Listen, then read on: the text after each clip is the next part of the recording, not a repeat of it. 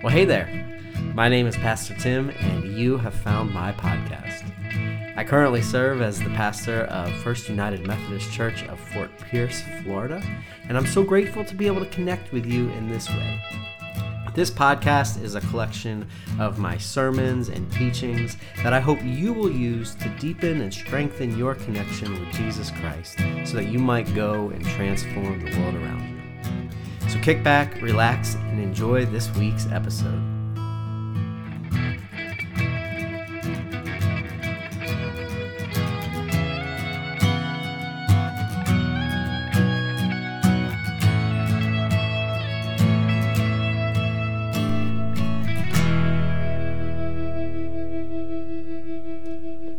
Well, you know, the greatest question, really, that any human ever needs to answer throughout the story of their entire lifetime is this.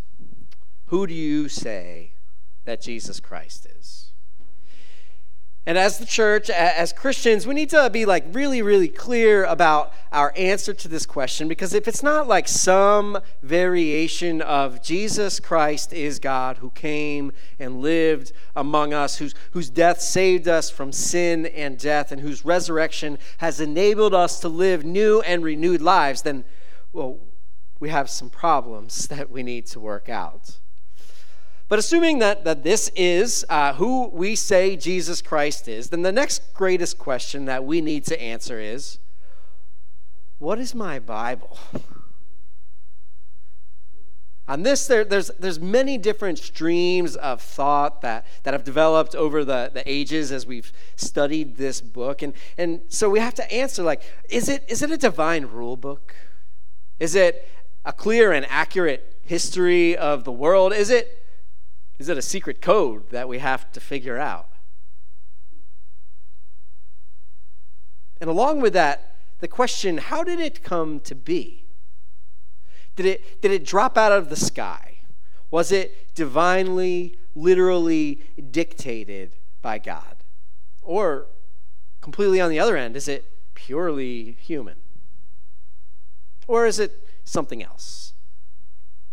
And so my hope over the next several weeks is to give you some language to use that will both help you articulate what the Bible is and how it functions as a vehicle for making the will and activity of God known in the world. But I don't want to just give you language to describe it. I want you to broadly understand how the Bible actually functions. And so what I'll say over and over again is this.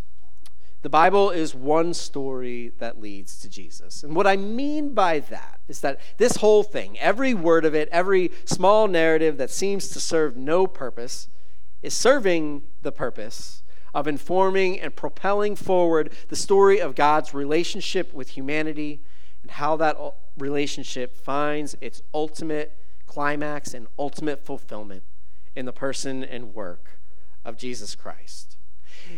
And what we will find out is that the answer to the greatest question, who is Jesus Christ, comes to us through our Bible if we are astute and diligent enough to read it on its own terms.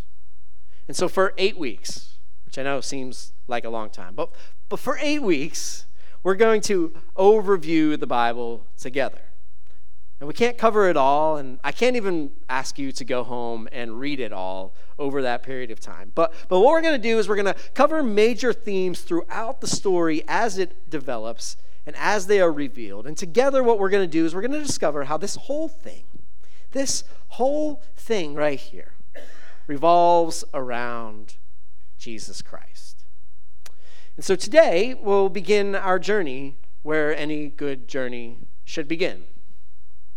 Page 1, Genesis chapters 1 through 11, more specifically. And they're going to be our starting point, and the overarching theme that we're going to discover in these chapters is going to be creation, which likely makes some sense to you if you've read this thing before.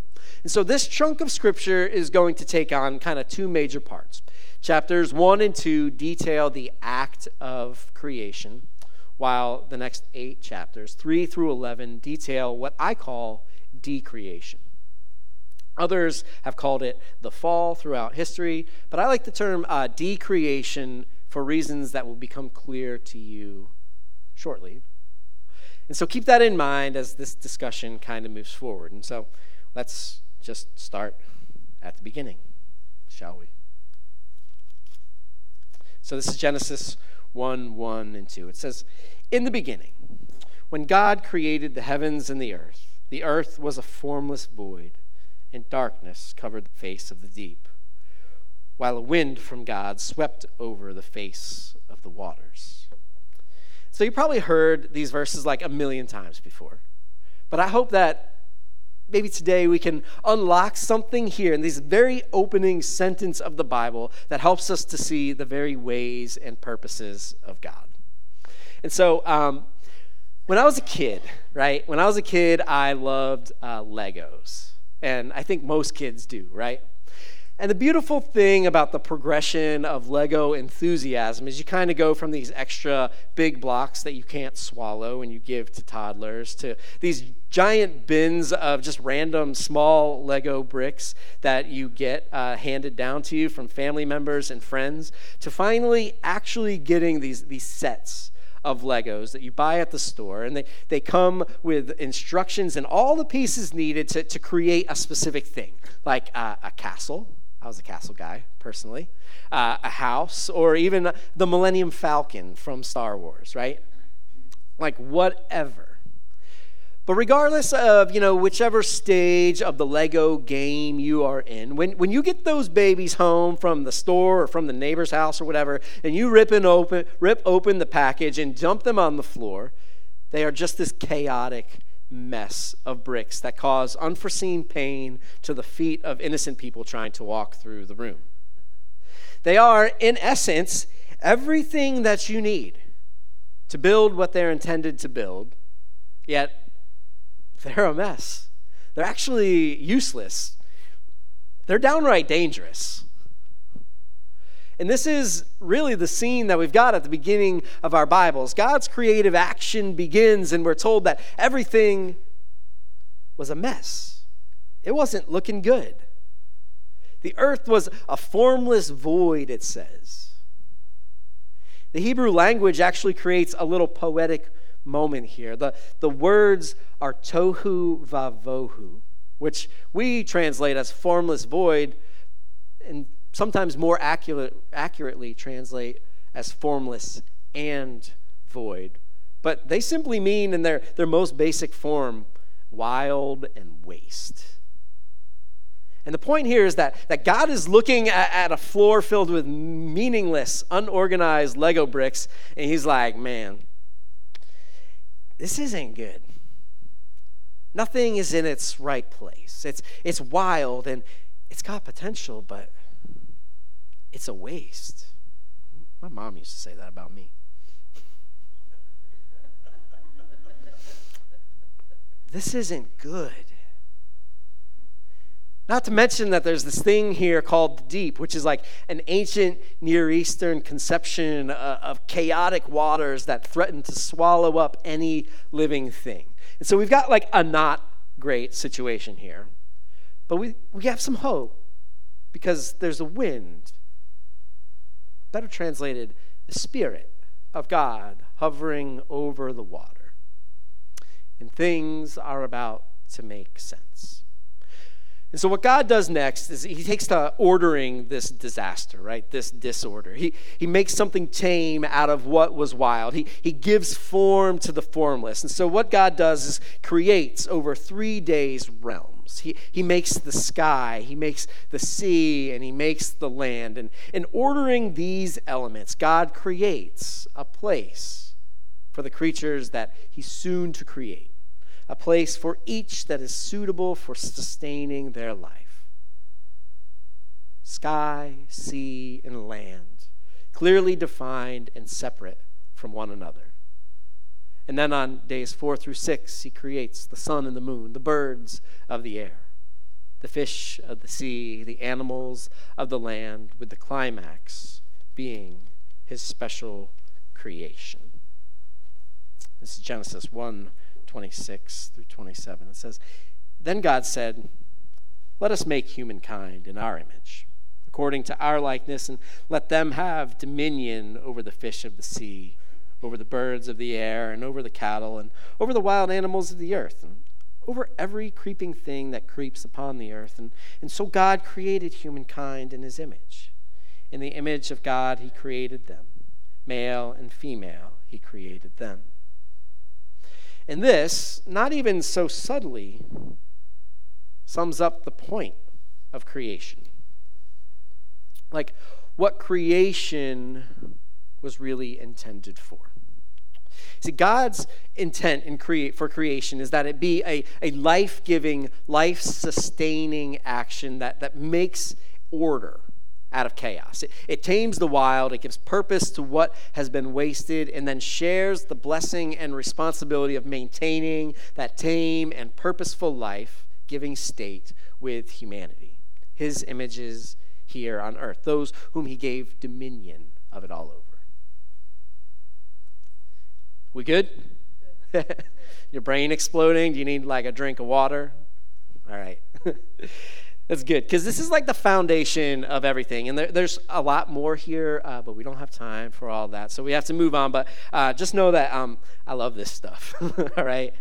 Man, I love it. But we got to jump forward a little bit. And so the gist of chapters 2 and 3 are kind of, chapter 2 is a retelling of creation with a special emphasis on the garden, a special place called Eden that God created, and a special person that God created, whom he put in the garden and then split in two to make two humans. And in this garden, it houses, in the middle of it, the tree of life. And all of God's goodness, all of God's life-giving presence flows from the center of the garden out to the rest of the world. And all he says is like, hey man, guys, you two, take care of this thing. And like, don't eat from that one over there. Good? And they're like, yeah, good. And then it's not good because they eat from the tree, right? They mess up, boom, get the boot from the garden, and this is kind of the beginning of what I call decreation. The disobedience of humanity has broken part of creation, because melted and molded into the act of creation was the hope that God had, that we, humans, would rule it on his behalf with righteousness and goodness and obedience. And so humans had like one job to do, right? Maintain the order of creation on God's behalf, rule over it just as God would have, and now, poof, they have proven themselves to not be very reliable.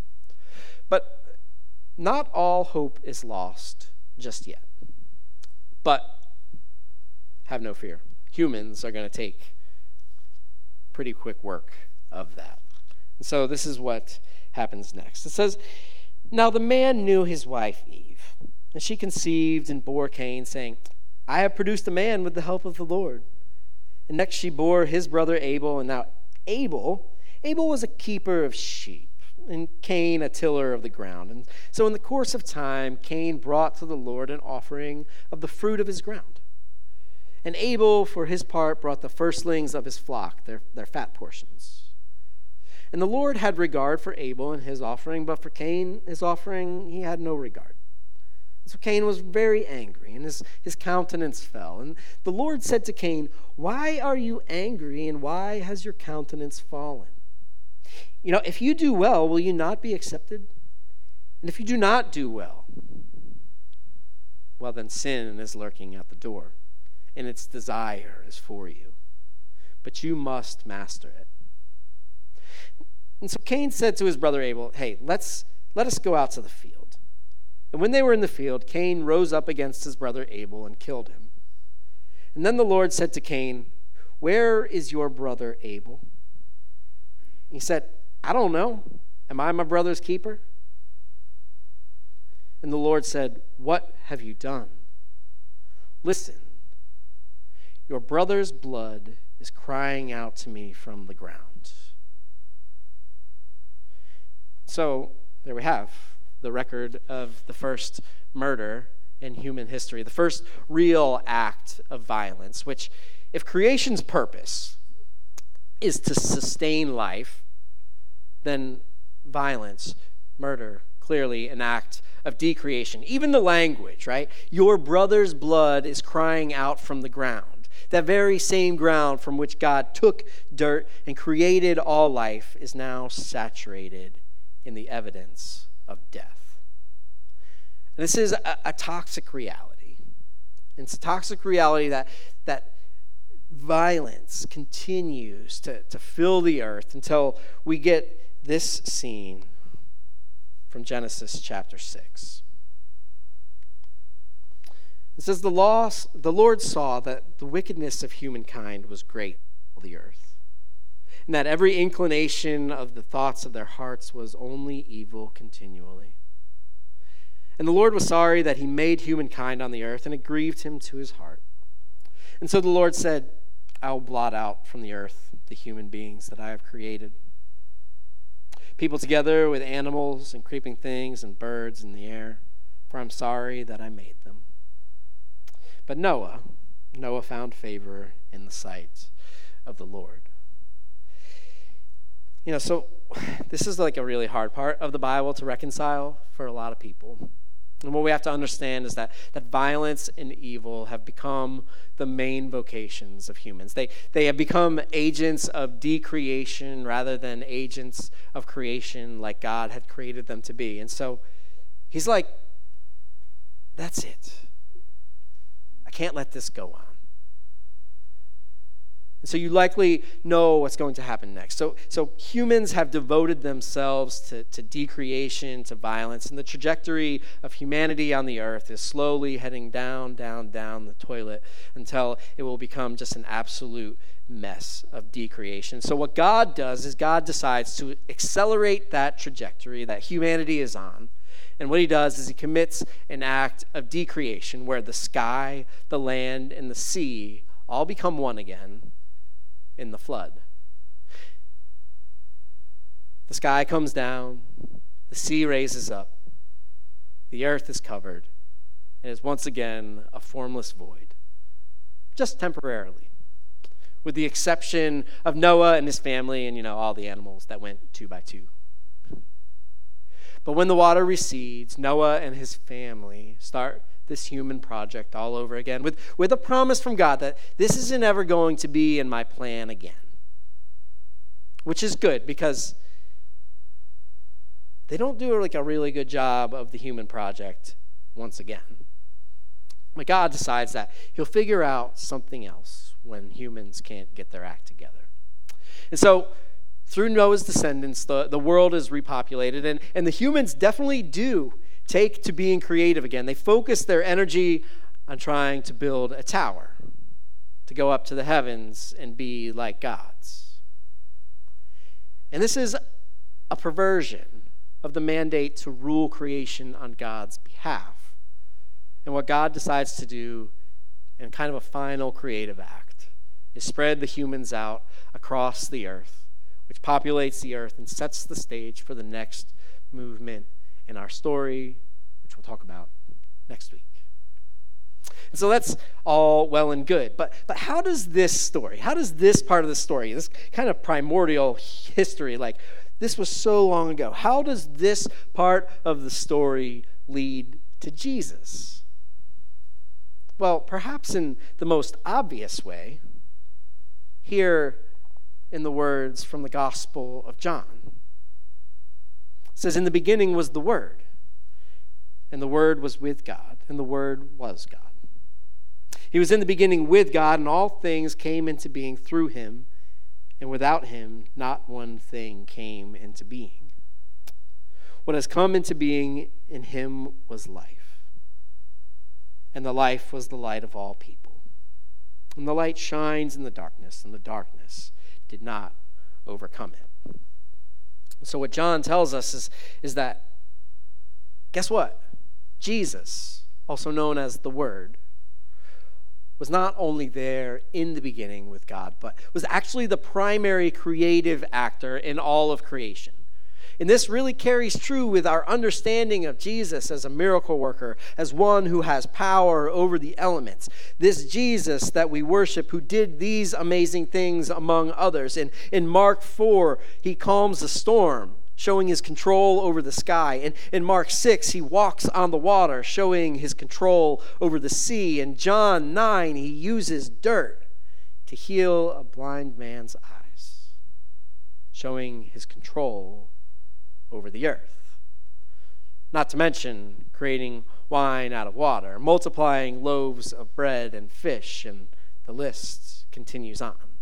See, what we find in the Gospels is that Jesus is the creator-in-chief, the one who came in human form to model for us the way that God has called all of humanity to act in this world in creative ways, rather than our typical means of destructive, decreative acts.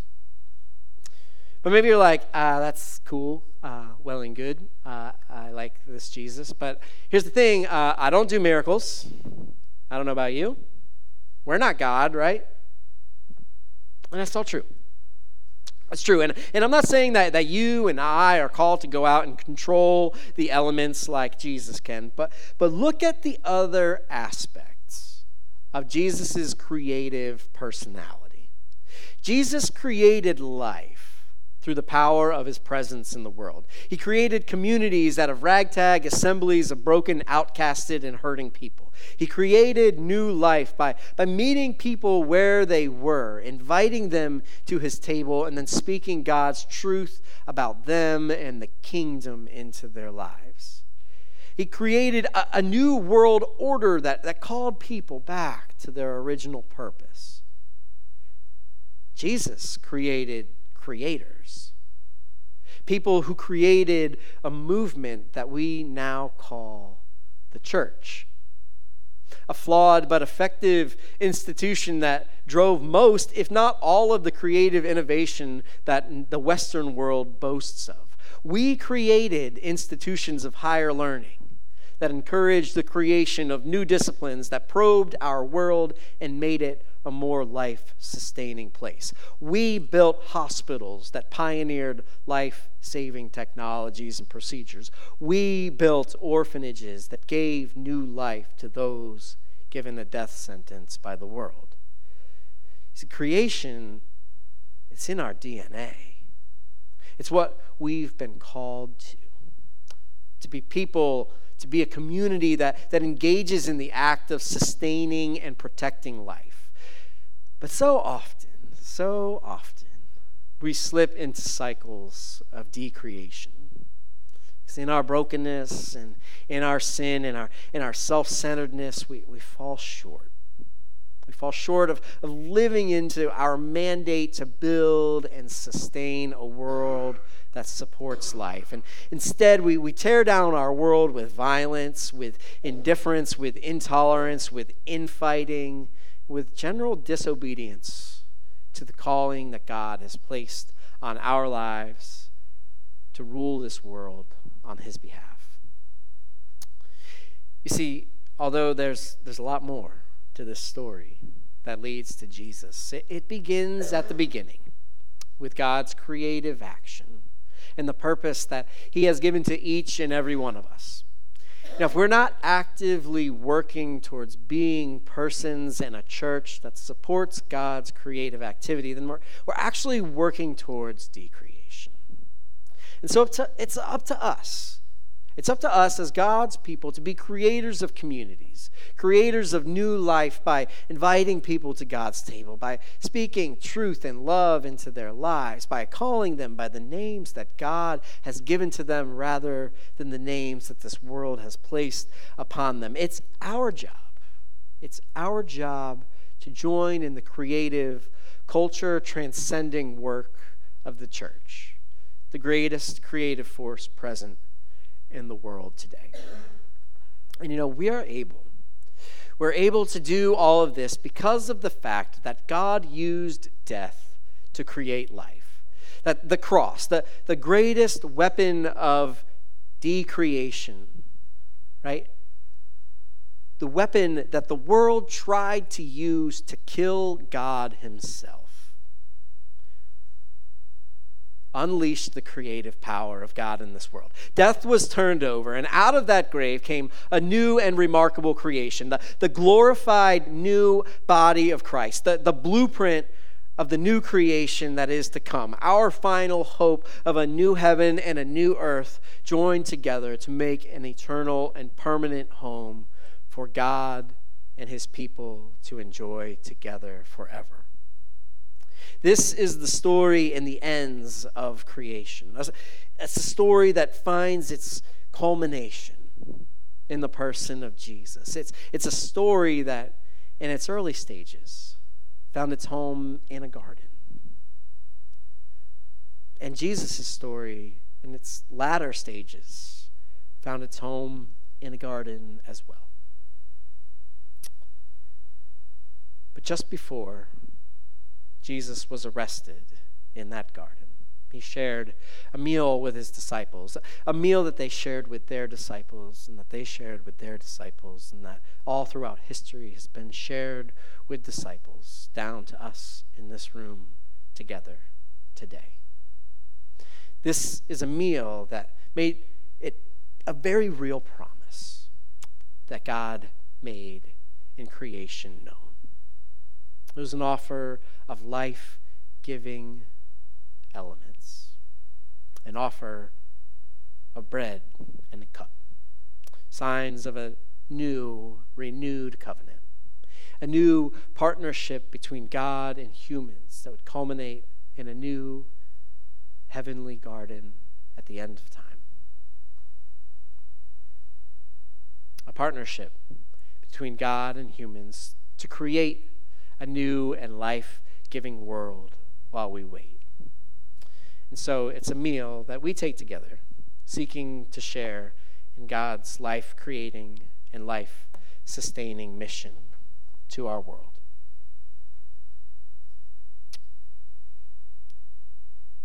And so, together with believers all over the world, believers all the way back through history, we celebrate the meal that Jesus shared with his disciples.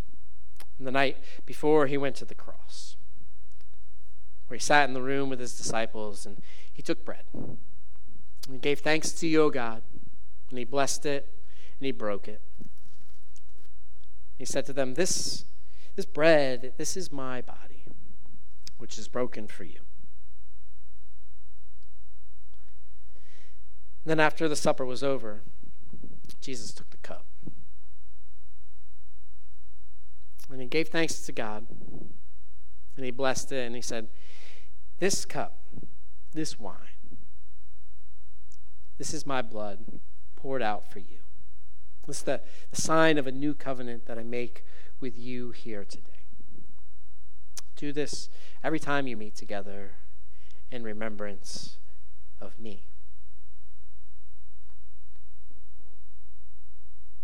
It's these elements of life that would remain in the minds and in the hearts of the disciples as they witnessed the death of our Savior the following day. So let's pray together.